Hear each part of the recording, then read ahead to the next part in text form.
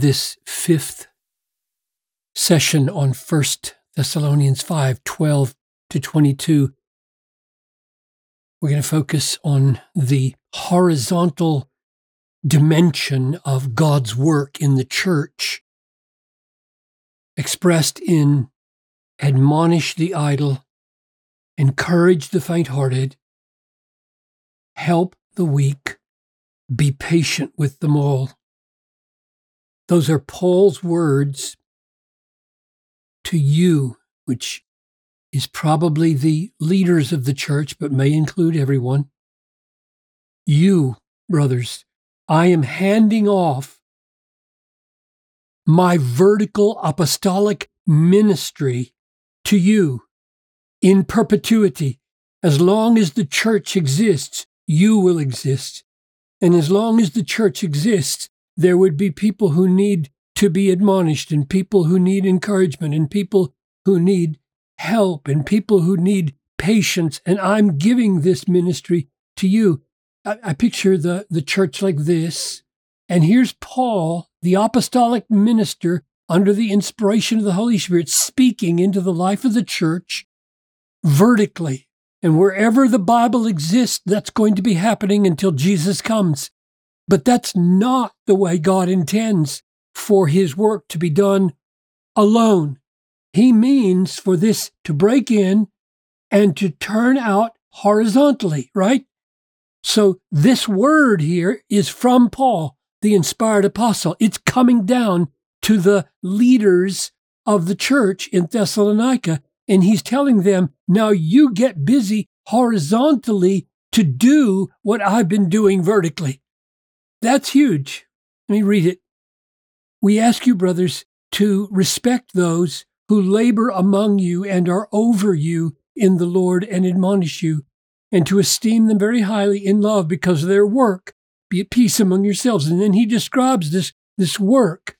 We urge you, admonish the idle, encourage the faint-hearted, help the weak, be patient with them all, handing off his vertical ministry to those who are to be ministering horizontally now, person to person in the church. Father, I pray that we would catch this. This is why I do look at the book.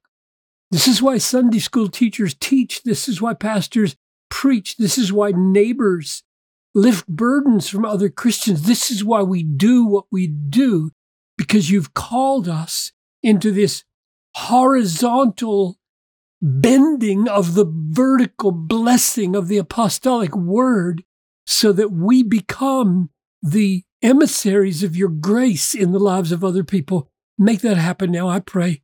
In Jesus' name, amen. This is simply an amazing statement of the fact that God uses means, namely you. We urge you to do this miracle work of admonishing the idle and encouraging the faint-hearted and helping the weak and being patient with them all.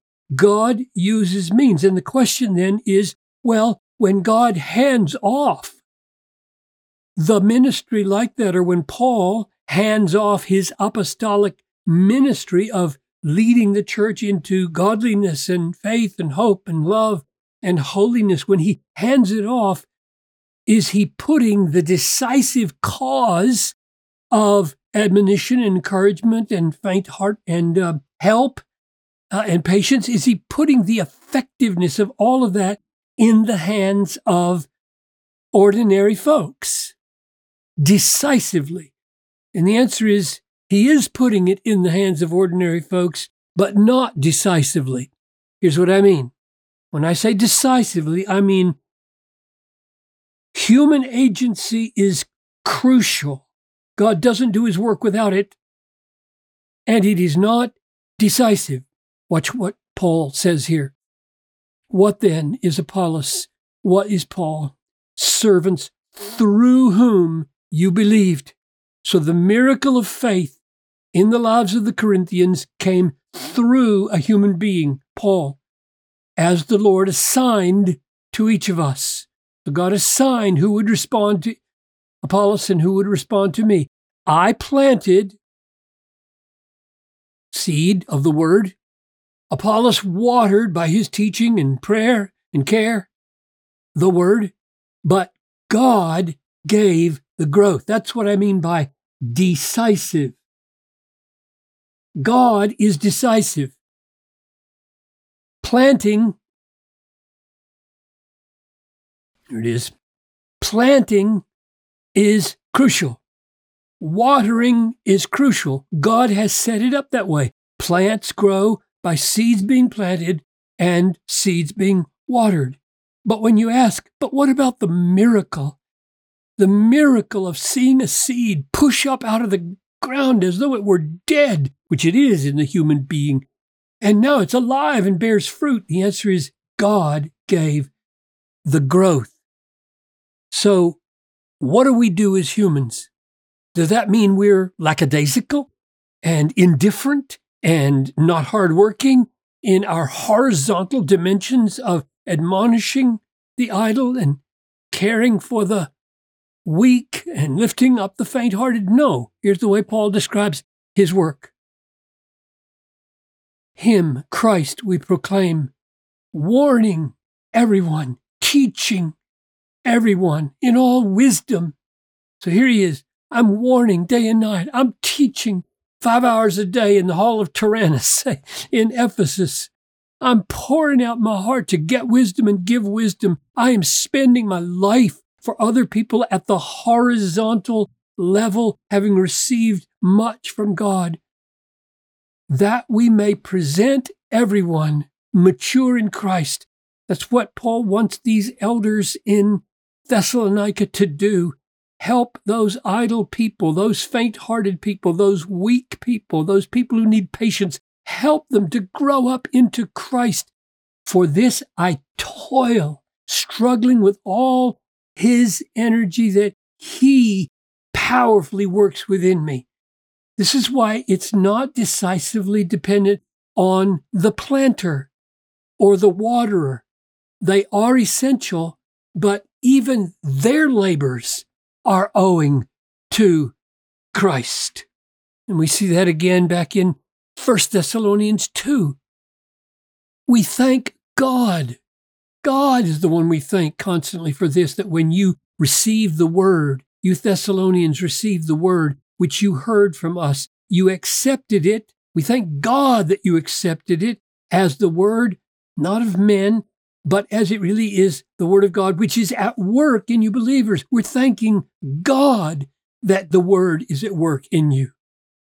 So John Piper is essential in my little sphere to be faithful to my wife, my children, my church, the ministry I have at Desiring God. I am faithful. I'm held accountable to be faithful to what Paul says, to help people receive the word through Look at the Book.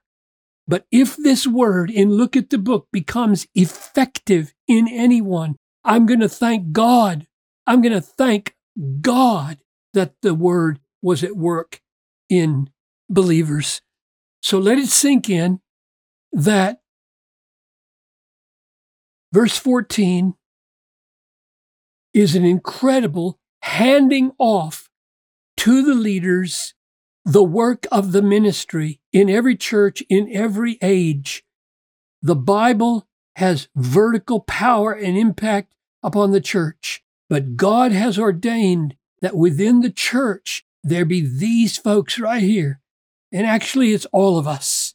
Whether this text means that or not, many other texts say, all of us exhort one another as long as it is today, which means that holiness, sanctification, perseverance is a community project. The church cannot be the church as God planned it unless there is this horizontal dimension implied in admonish, encourage, help, be patient. And just a word about faint-hearted here.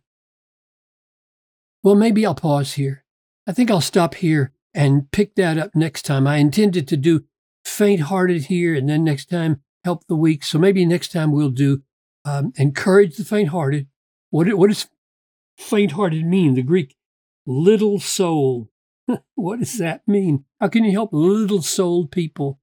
Help the weak. Be patient with them all. That's what we'll do next time.